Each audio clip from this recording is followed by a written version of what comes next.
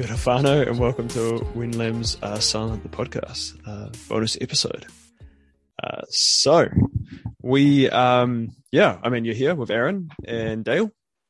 Hello. How you doing, Dale? Not too bad. How about yourself? Most likely tired. Most likely straight under everything. Yeah, it was straight from Mahi, straight to putting the kids to bed, and right here. So I don't even have a coffee. So I'm regretting that. You know, deep regret. At least you can get sleep after this. Yeah, well, maybe. Kids aren't sleeping at the moment, so there's that. So yeah, we're doing something a bit different tonight. Normally we're in the middle of our homelessness series at the moment, and that's sort of been the format of our shows is kind of doing these different seasons around different topics, and we're going to continue doing that.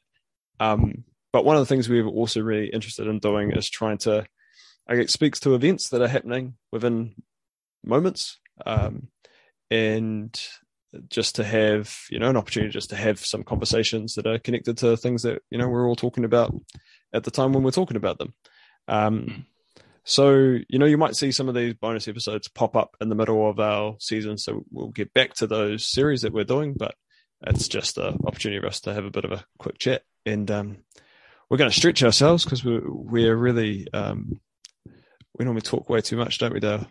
Yeah. That's good. So help us to stay. So we're going to try to do this in one shot, unedited. So this is Aaron and Dale, unedited. Boom. A hot take. Yeah, can we do it? Yeah, let's go for it. Yeah, let's try. So what are we talking about today, Dale? Well, it's the hot topic in the news, the ram raids. Boom. The young offenders. Ugh.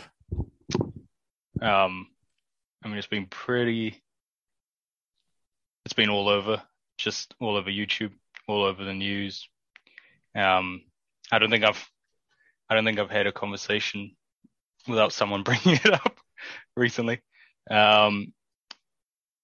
So what's your take on the response that we've had both in the media and from the politicians? Yeah, it's interesting, right? It's funny because we get these moments that just feel like stuff gets whirled up into this whirlwind, and young people being involved in crime, and even these ram raids aren't necessarily new, but it's getting a lot of attention at the moment. I think initially I was fairly disappointed in some of the commentary on it.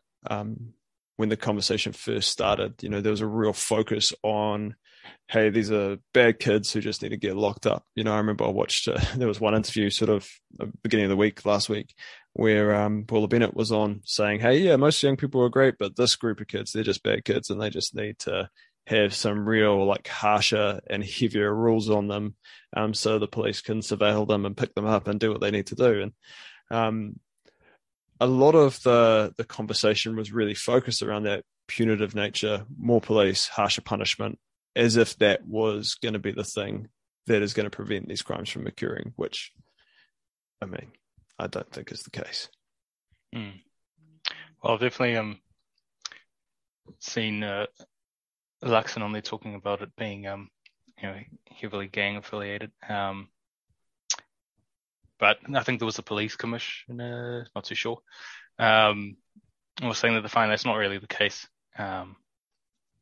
It's maybe some are, but it's definitely that the old faithful for National, the hard and fast Labour's week on crime. It's the tried and true normal sort of what we expect when these sort of conversations come up. Often people revert to the whole harsher punishment, get tougher on crime, get more police, as if that's sort of a response to this sort of stuff. And I think we've been really conditioned to believe that punishment is the way to prevent crime, that if we just got harder on people and if we just punish them, that would make our community safer. I know that that's not the case. And And I guess in the very beginning of this conversation, we had a lot of people that really don't really, with all respect, don't know a lot about the complexity of this sort of stuff, and don't know the people that we're talking about and aren't involved in their lives. And yet we're chucking out some really heavy soundbite solutions, I'd say, that sound great for the camera and get picked up on headlines, but actually don't point us towards any solutions, real solutions, meaningful solutions. So yeah, I was probably a bit disappointed in the initial response, and I've reflected a lot over this last week around how powerful the decisions that certain media producers, editors, whatever make regarding the voices that they choose to privilege, right? And there were a lot of people that aren't experts on, youth development, youth crime, justice, punishment, prevention, all of that sort of stuff, that got given platforms that directed the conversation in what I think is a really unhelpful way. And a conversation we've had over and over again, and we're not seeing it bear much fruit, No, yeah, you're right. Yeah, I haven't seen any conversations with youth workers apart from yourself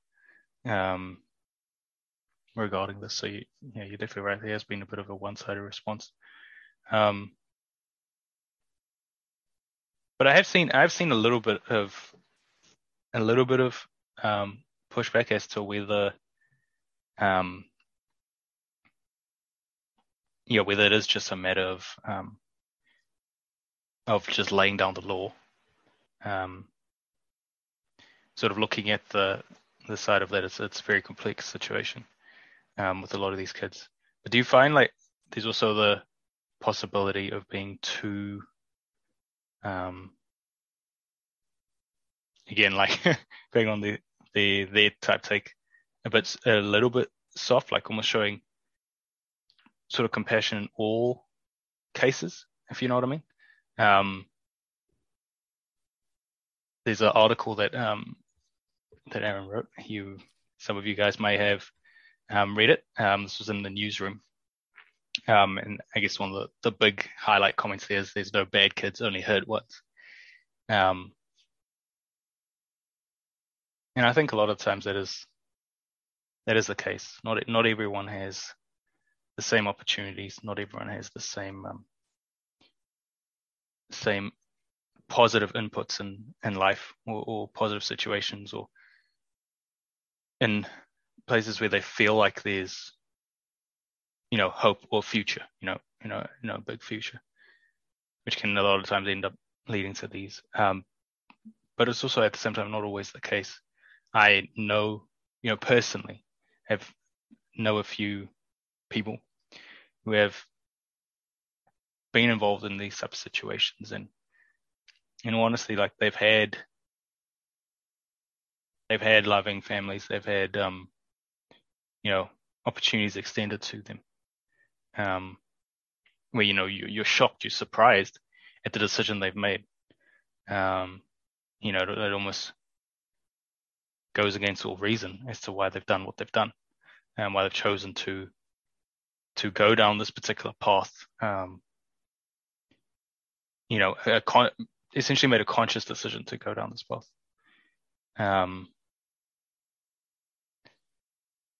How do you balance that then? How do you balance your response to make sure that, look, people who make these decisions, that there's consequences, that they're held responsible for what they've done. But I guess also making sure that you don't condemn everyone, if you know what I mean. Yeah, and I think there's probably few things in there that we could respond to. Like that. So just your first question around that question around there's no bad kids, only hurt ones. I stand by that statement like 100%.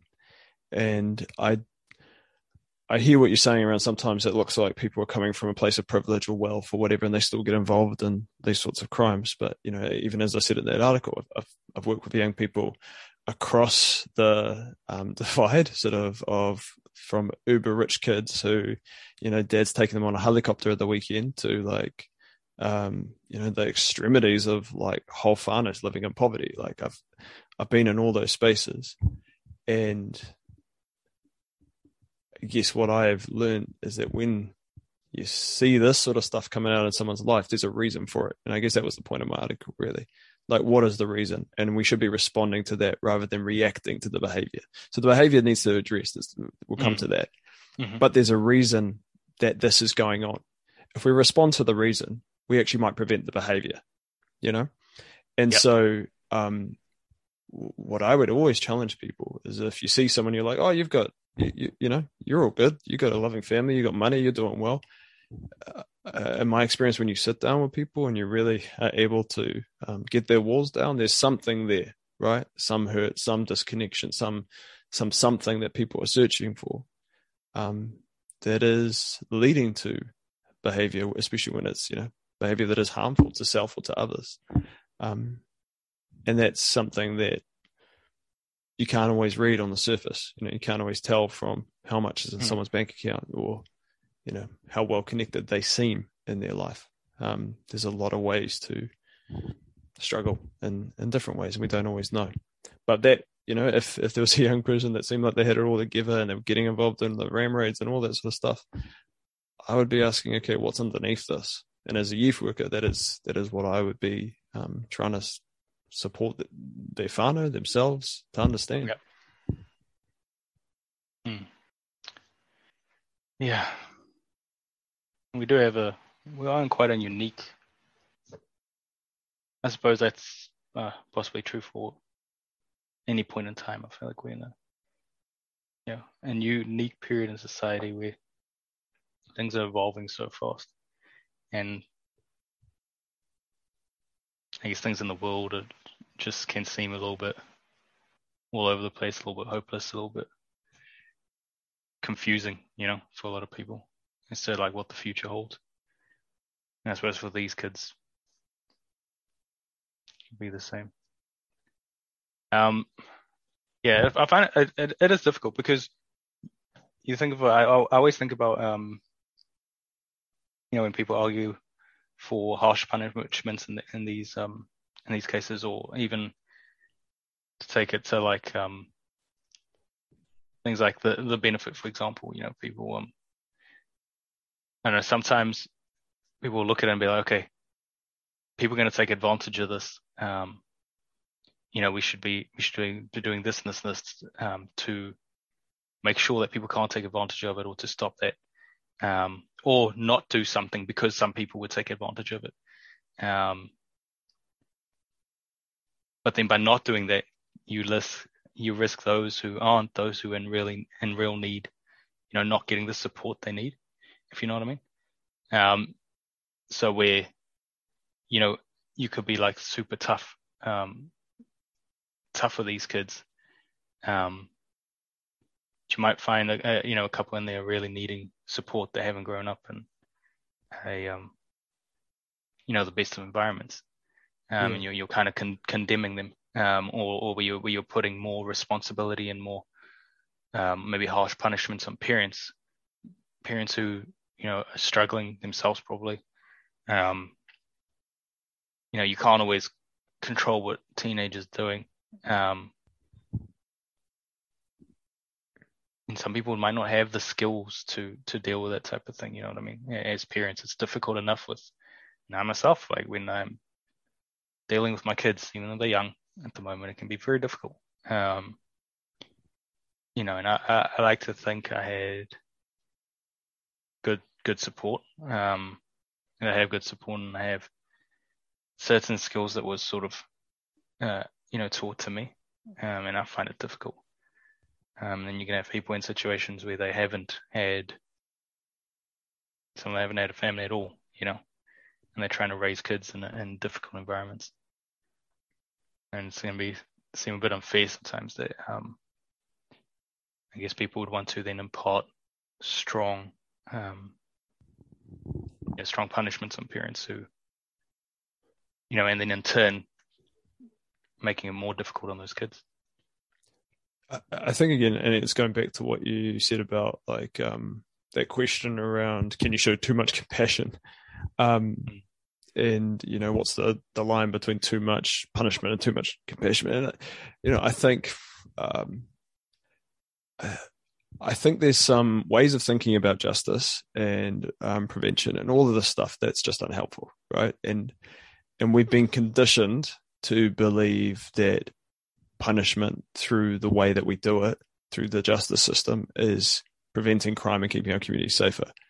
The reality is it's not, you know. So the justice system, the way we've set it up, largely, and I'll talk about youth crime soon, but largely is a very punitive system, which causes further harm, traumatizes people further than the way they were before when they enter it, and doesn't make our community safer because they get spat out the other end.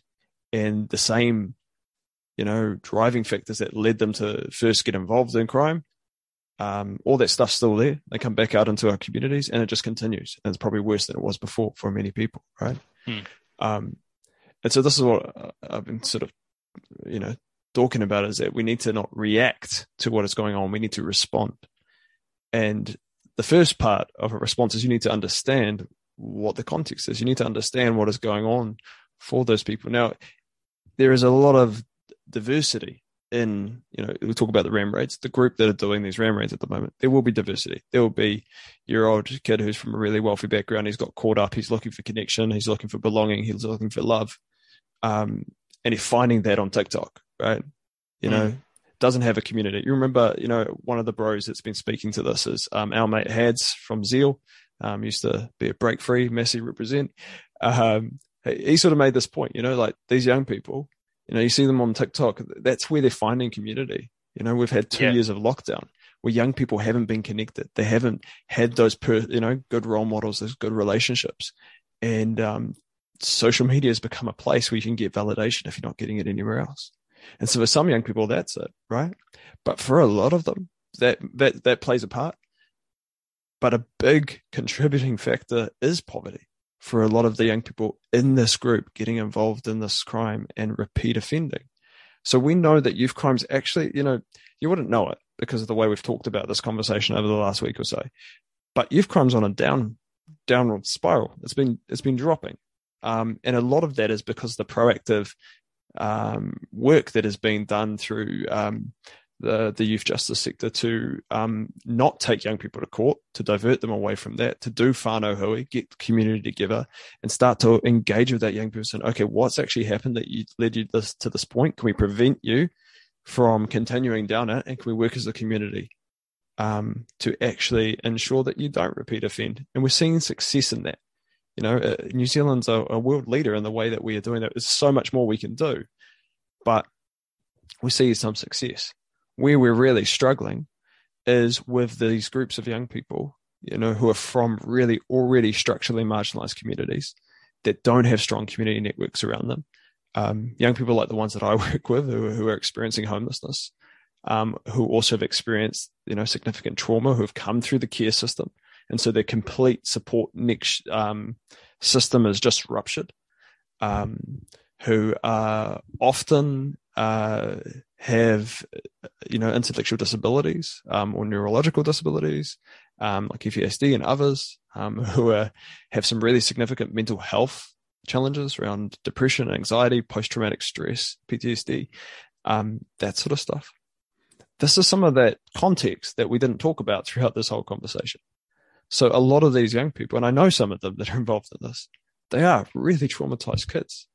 And so when you say, hey, we just want to throw the book at them, lock them away, do that, like, you got to remember, one, these are children, you know, so some of these kids are 7, you know, 8 years old, 10, 11, like they're kids. Really? Right? Yes. Yeah. So that's what you're advocating for, right? You're advocating for children to be punished severely. That is not going to fix this issue. They are still so young. We've got an opportunity to capture these young people and actually provide them with the support they need. And a lot of what they need is healing, connection, community. And we need to actually get serious about, hey, the biggest connecting factor behind a lot of this stuff is poverty, is the fact that, you know, so I had a young person say to me the other day, hey, you know, those guys doing the ram raids, they're the ones on the benefit, you know, because we can't afford to get enough to eat this week, you know? the reality is we pay our young people who experience homelessness and don't have whānau support like a poverty wage just to get by. And it makes people desperate, And so what I see in a lot of the young people that I work with is a hopelessness. They don't see that they've got any stake in this society. When you say, oh, you shouldn't steal from those people, they're like, well, yeah, but like, what's the world done for me? And it's not like you can read that as being really selfish, but actually like they've had the worst happen to them in our society. They haven't been looked after. They haven't been cared for, and they don't see a prospect of a future. And that's a problem, and that's something that we can respond to. And that's something that we can actually make a difference about if we respond to it. The alternative is we push them down into this heavy, punitive system, which fails to address what's going on, pushes them through the justice system, spits them out the other side, and it just continues. And the crime continues, people continue getting hurt, businesses continue getting robbed. Or we respond to those things, and I think we see a difference. We see something change. Yeah. We're all going to have to come up with some sort of collective response and something that is, really need to think about it, because it's going to get worse with the cost of living going up.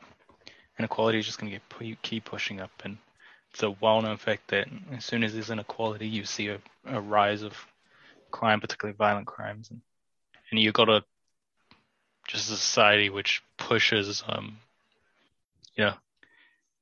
consumeristic ideas at all times, which just makes the inequality more apparent. You're just kind of like showing all these people, look what you don't have. You know what I mean? Yeah. This is a life that this is the life you want to live. When there's no way to get to you're going to see quite a negative response. Yeah. And I mean, like, once again, like a lot of this is chosen. I'd say like these are political decisions around the way that we structure our society and the way we distribute resources within our society. And you mentioned the benefit before, right? I wrote another piece recently in the newsroom as well around the youth payment, right? And yeah, so if you want to know more about it, go there. But basically, young people who are on that payment are young people that have not been able to stay at home because they were unsafe. They had to run away. They weren't wanted in some cases. They were kicked out. Sometimes there's just a lot of complexity, right? Sometimes they have just never been able to stay with their parents because of their whānau's challenges, right? We give them $275 a week on the benefit to get by. And I wonder, like, man, like, could you live on that? It's you basically set up a system where these young people, no fault of their own. So you want to say, oh yeah, they should work hard, but do you want 16-year-olds like in school, or do you want them to be working a dead-end job on a poverty wage for the rest of their lives, right? So like these are teenagers, they're 16, 17-year-olds, and we've decided that the bare minimum is enough for them to survive on, and they're not surviving on it. They're finding ways to do, but some of those ways to survive are what we're seeing in the media headlines at the moment, right? And so, like, we can make different decisions. We can say, actually, well, how do we actually care for this group of young people to make sure that they do have enough to be able to access housing, to be able to, get, the essentials that they need to just be a teenager, to eat, to, get to school, to access public transport, all of that stuff. But we've made other decisions which keep people in poverty. Yeah. Well, we've got an interesting time coming up now with a bit of recession and stuff looming, that I feel like the people who are currently in power, or I guess ruling, well, you'd hope they're meant to be the party that will push, sort of present a bit of movement for this type of thing. But we're definitely going to be having national and come next election. I don't see how Labour's going to keep it. National's pretty popular at the moment, at least in the polls. And I think with the recession coming, I don't think anyone really trusts Labour to get us through a recession. So yeah, we'll see whether you're going to get the hard and the strong stick approach, or Look, we know, like, all you have to do is like look at the research and the study that has been done on this over years, right? We know that the stick approach doesn't work, once again, because it's not responding to why these things are happening. It just punishes people after it. But you know, like you talk about, you mentioned sort of Labour, National, whatever. To be honest, like, this stuff will change when we decide we want it to change, right? Like, those parties generally are fairly centrist parties. They lean one way and they lean another way. But when our current government came in, they came in calling for transformation, right? And we've had incrementation. Why? Because the majority of New Zealanders are fairly centrist people, right? No one really wants that big transformation. So we see these small little changes, but the political will isn't behind it.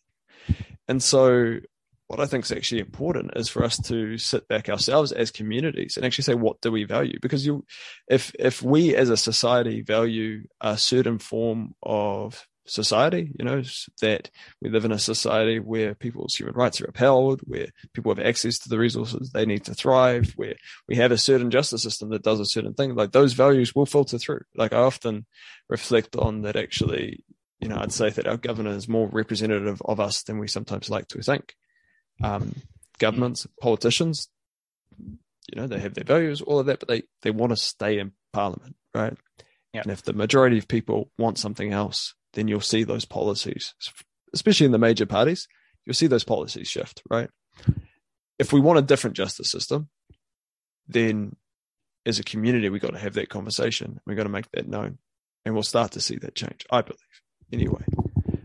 I don't think it's about hoping Labour will fix it or National will fix it. It's actually about being honest about what we value and where we value. And I guess I'd say, like, that if you value punishment, that's fine. Like, well, it's not fine, but, you know, if that's your perspective, like, that's cool, but it doesn't work.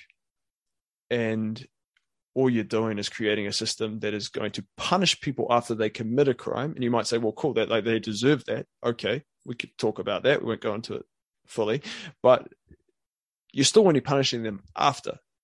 Now, if you want to prevent that crime from occurring, then you invest in the things that we know prevent those crimes from occurring, right? And that is actually by responding to the drivers of the crime in the first place. And if you do that, you're going to reduce crime. Yeah, for sure. Has there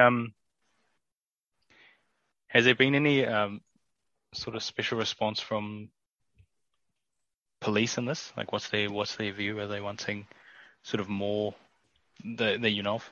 Are they wanting Look, what I've heard from police actually is being far more focused on, hey, like, this is a community response. They know, a lot of the police I work with as well often understand that more punishment and more police don't solve the issue. Chris Cahill, was it Chris?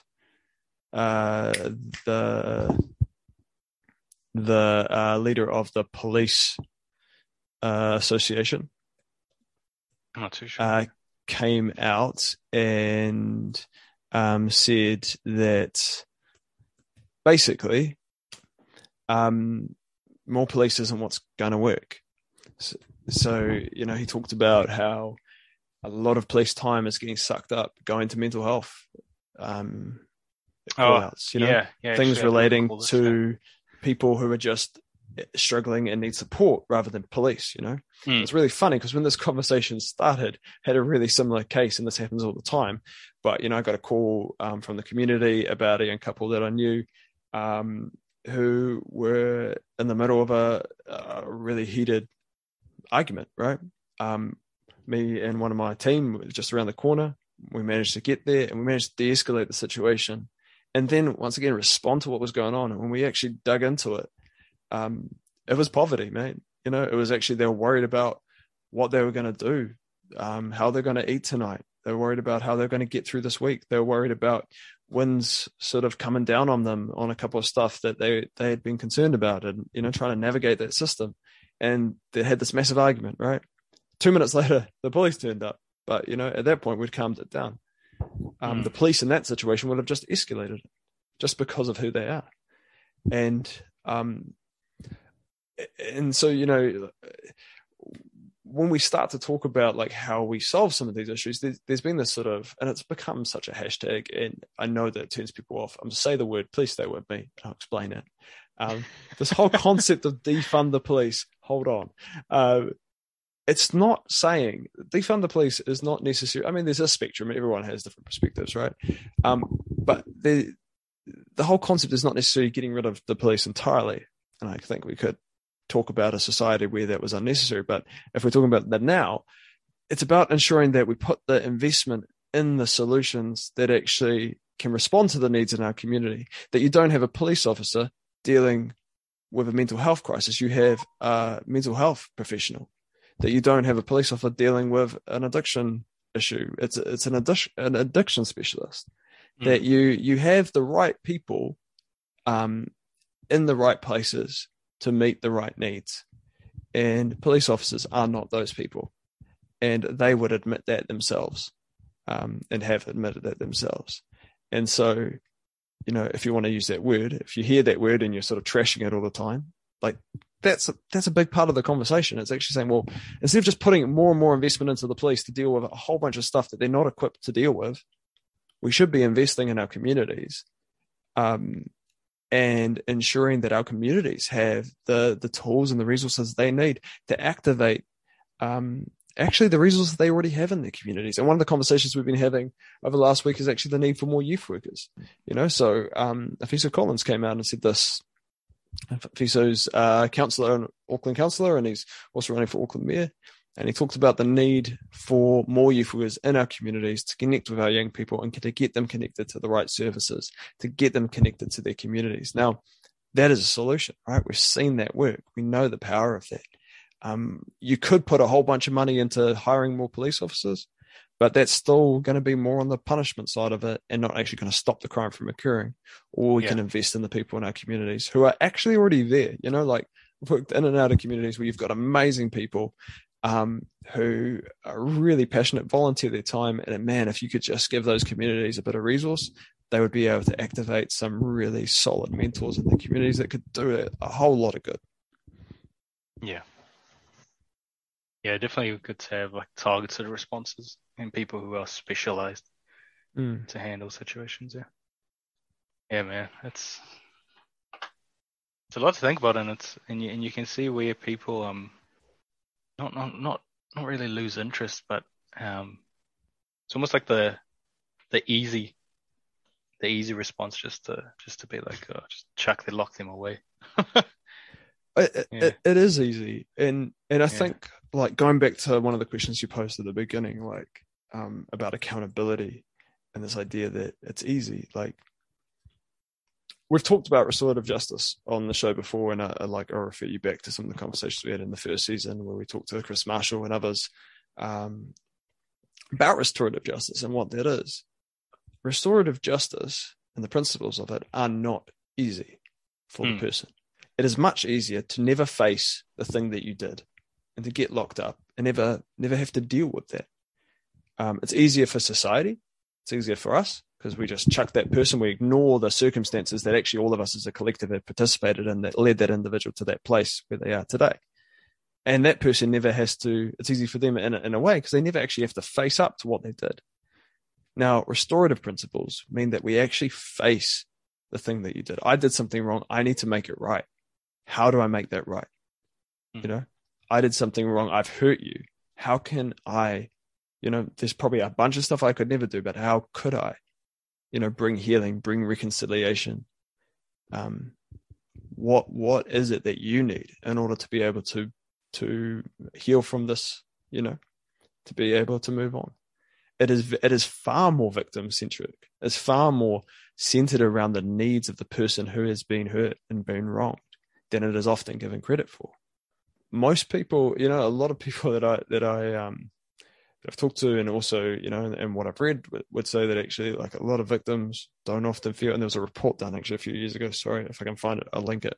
Can't remember the name of it now, but it was when the Labour government first coming in, and they did a whole review of the justice system, and they found that actually a lot of victims did not feel that even, through the court process, that their rights were being upheld, that they actually were being heard through the system that we have at this stage. Yet when a truly restorative justice process is run, the victim has a voice, and they get to actually dictate what happens in terms of what needs to happen in order to meet the need, or to reconcile this, or to heal the thing that's been broken, or to make up for the thing that's been taken from me. Yeah, it's a harder road, and you can still work it in a way where you can enact restorative justice, and where if the victim doesn't want to be involved at all, because they feel it's a bit too much for them, they can still be done. They can yeah. Well, so example of that is the family group conference of the whānau hui, where the victim gets an opportunity to come and to share how that has impacted on them. But if they don't want to, then that's also okay. But that young person still has to come and face a group of their elders, their community, people that they respect and love, and has to own up to, okay, this happened. What can I do to fix it? And often the victim's voice will be represented there. Okay, so this is what we need, or this is what we want, or whatever. But that young person has to face it. They don't get to just do it and run away. And there's so much opportunity for healing also for the person who has done the wrong in that, as well as accountability. But it's not an easy road. Not when it's done right. I feel like we're all in a unique, in a unique place like New Zealand is. We'll probably spend and act as if we were bigger, but we have decent amount of resources. We're also small enough, you know what I mean? Where things aren't done on a massive scale. Where things like this can be tried. And implemented in probably ways where we won't sort of have the same kind of complexities as a place like Australia or the US with bigger populations. No bad kids there. The more you think about it, though, the more I think about it, the more I agree. Yeah, I'll take that one. Yeah, you can. I got some.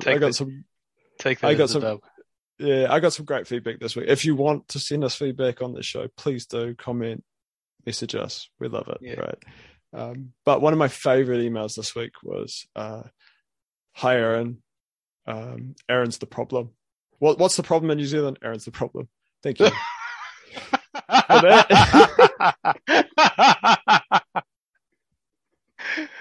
Oh no. Yeah. Aaron's the problem. So no specific, just you. He went on. It was a bit of an email. And, right. Okay. Yeah. Was it to do with these notes? Yeah. And another one was Aaron's an apostle. These are direct messages. They found me. And if that's you and you're listening to the show, I'm glad you did. Welcome. You're an apostle for heathen layabouts. Very creative. Okay. Right. Yeah. So anyway, love the creative feedback. Please do send it in. We enjoy it.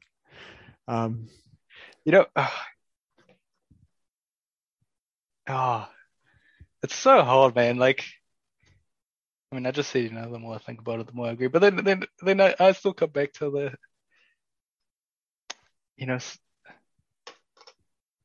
not to go into huge detail and stuff, but I know some people where I know 100%, like you would say, there's could be some underlying stuff, but I know I know, where just they enjoyed the attention, not attention. Yeah, not the attention. Should we say the community? They enjoyed the community on the other side more than the community that they had. And what does because they found it more fun. And what does it say about the communities that we have? You know, look, I would. I can tell you right up. Money the community on it, the community they had. Yeah. In comparison, you could say was timid or boring, I suppose, in a way. Then there was this other community where there was free reign. So you're saying that there was do what you want. There was an unmet need there. You're saying there was an unmet need there. There was an unmet need that they found in this other community. But an unmet need in what? You know what I mean? Well, but you're not gonna have fun everywhere you go. You know what I mean? You could. But this is, I guess, where I would once again challenge you that there is likely more in that than you know, and what's on the hood may not be what's underneath. And I just say that when you get beneath it, there's something, and it might not be something that makes sense to you, but there will be something there. And if we're building communities and societies where we're able to respond to those needs, then we actually prevent people finding belonging, connection, and community in ways that are harmful and unhelpful. And so, maybe don't get caught up on the one individual, but actually, what is this? For sure. What I'm saying is this is one individual, and you could have more than just one individual. You know what I mean? Where they might not have, they might not have as much as a person two doors down type thing. Sometimes not having as much is not the same as having nothing, you know what I mean? Yeah. Or not the same as not having enough. And sometimes I look at some of these situations and it's like, you had enough. And looking back, they would also agree that they had enough. They went for want, you know what I mean? So I think it's difficult then. Because you do have kids who, went through pretty. I mean, I've seen now even just walking through, the local school or local playground and stuff. You can see there are kids who don't have, a good community around them.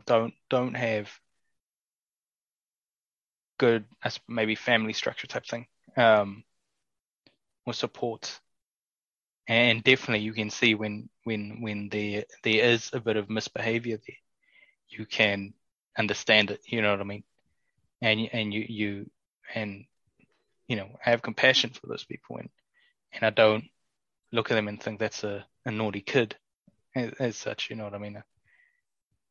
I think there's tough situations, but yeah, it's definitely hard to know how much is due to that. And I'm sure you experience a lot of it, because in your line of work, where you do see those cases.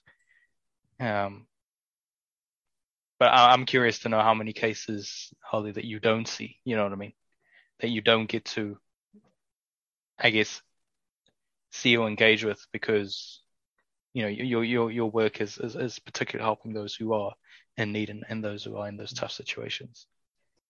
Yeah, and I guess but I guess to that, I would still say that there is a reason behind people's behavior. People don't just do things, right? There's a reason people are looking for a need to be met. And as I said, I have worked in higher decile wealthy communities as well, and I've seen the same things, the exact same things. Poverty, as I said, is the biggest driver, and is the reason most people are. And you still may have people that seem to have every other connection in the world, but there is something else going on. So what is the thing that's going on in that person's world to bring them into this world, right? What are they looking for that they're not getting there? It might not make sense to you what that is, but the black and white yes or no is that the fear of punishment is already there, and it doesn't work to detract people. and it doesn't work to move them away. The question is, how do we respond to those needs and make sure that we have the resources and supports to respond to those needs so that we can deter people from coming into this world, if that makes sense. I still think it's a matter of responding, not reacting, understanding what's going on and providing the appropriate response to that. Have you seen any, like particularly from, I mean, whether there be parties who advocate for the, drink some water, who advocate for the harsh punishment approach? Because a lot of them have, said harsh punishment, but we also need to make sure we're providing the support. Have you seen any ideas being put out there? Or I suppose things being proposed in terms of providing the right support? Yeah, I mean, I think once again, like it's probably important to acknowledge that our youth justice system, there are a lot of good things working in it. Our family group conferences, preventing young people getting engaged in the court system as quickly as possible. And this is where I come back to inequality and poverty as the group that is struggling to move out of that reoffending are the groups that are suffering on the heaviest side of, poverty and inequality because they don't have those structures. So you're talking about your friend who's, well connected and got a community. If that young person gets an intervention, they're more likely to not re-engage in crime because probably what's going to happen is in that intervention, in that family group conference, we're going to figure out what happened and we're going to support that person to get connected somewhere else. They're going to face up to it. There are going to be consequences. It's going to be, accountability. And then there's going to be the right support on the top of that. So that works, right? Often where it falls down is when that young person doesn't have that, right? Is actually, you're coming and doing this family group conference, but actually they live in, like they're couch surfing. They don't have somewhere to live. They're in and out of motels. They're living on the street. They don't have enough food to get by. They've got a community that's already really, their, connections around them aren't strong. And they don't have those, healthy, strong people in their lives that are able to help them to come out of that world. That's where we see the repeat sort of offending and the recidivism, which is a small group. We need to keep acknowledging that. And so for that group, what's going to help the most is ensuring that all of those young people, and I think it's there's number like around 200 young people, right? It's not big. We can actually solve this, right? Yeah. It's actually, and we know who they are. So if you listen to the media, you would have thought over this last week, the media is sort of buzz, and there has been some good media stuff. I'm not saying media, but anyway. Yeah. Like if you nut down into the numbers, it's small. We know who they are. We can provide actual real interventions, and some of that would be ensuring that they have the basic, for a group of them, that older group that are some of the ones that I know, like actually ensuring that they have housing, that they have support, that they've got community around them. That's really important. So there's some bigger pieces around poverty, around benefit levels, around youth homelessness and developing a strategy to end and prevent youth homelessness. There's some bigger stuff here. But one of the solutions that has been talked about and been advocated for by a lot of youth workers recently is more youth workers in our communities, because the youth workers provide a really imperative role in our communities that is not always valued or acknowledged. But our role is to be those connected, is to develop strong relationships with young people and then create community spaces of belonging and connection, where young people can find that connection in a space that is safe, with, trusted mentors around them, and also get connected to their whānau, to their elders, to the right supports and services that they need, through this healing and trusting relationship that they develop with a youth worker. And so that is something that we could be doing now. You want to put all that money into police? Well, I'd say put it into your community.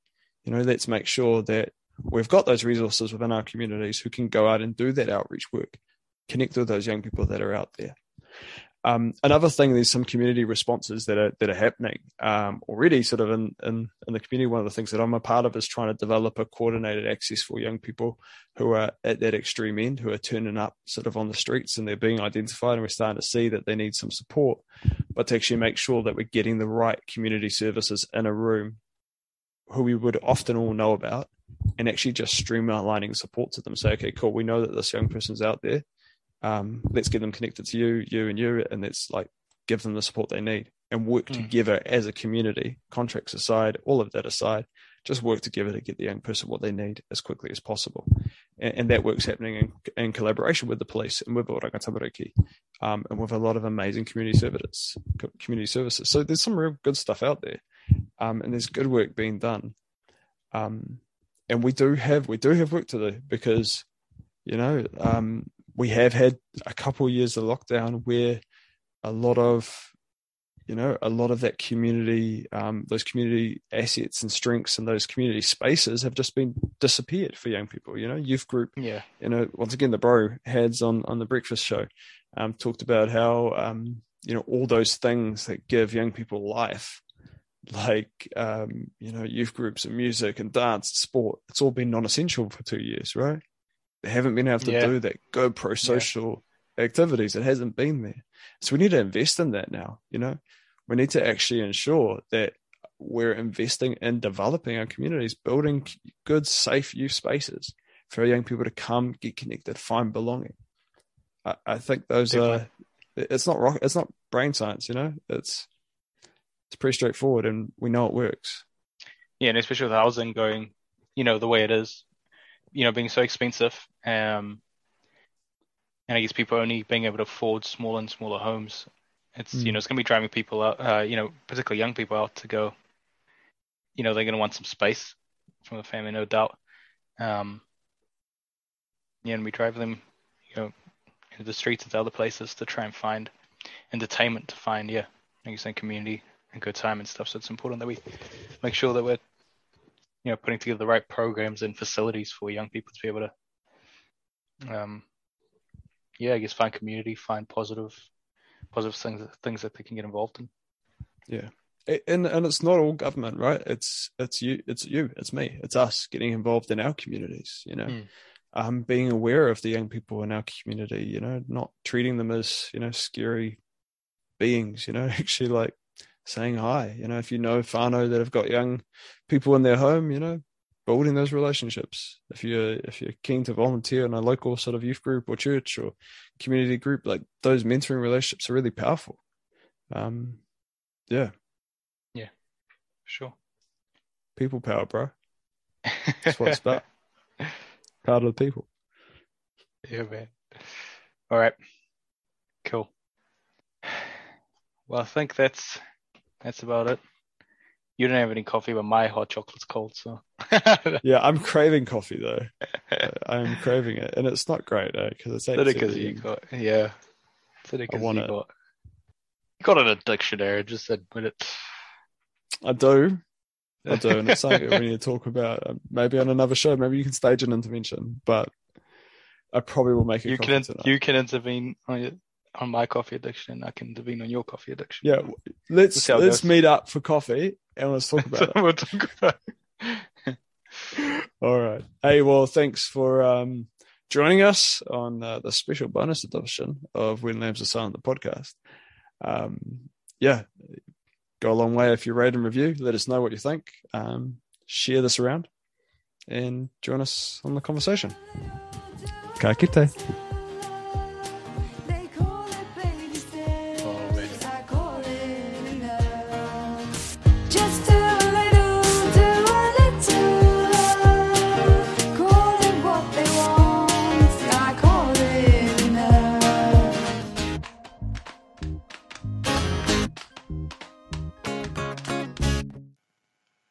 Listening to When Lambs Are Silent, the podcast. Rate us and give us feedback wherever you are listening, and join the conversation by following us on Facebook, Twitter, or Instagram. The music in this podcast is from the album Dissonance by Jess Jackson and Leon Shelley. Listen to more from these artists on Spotify.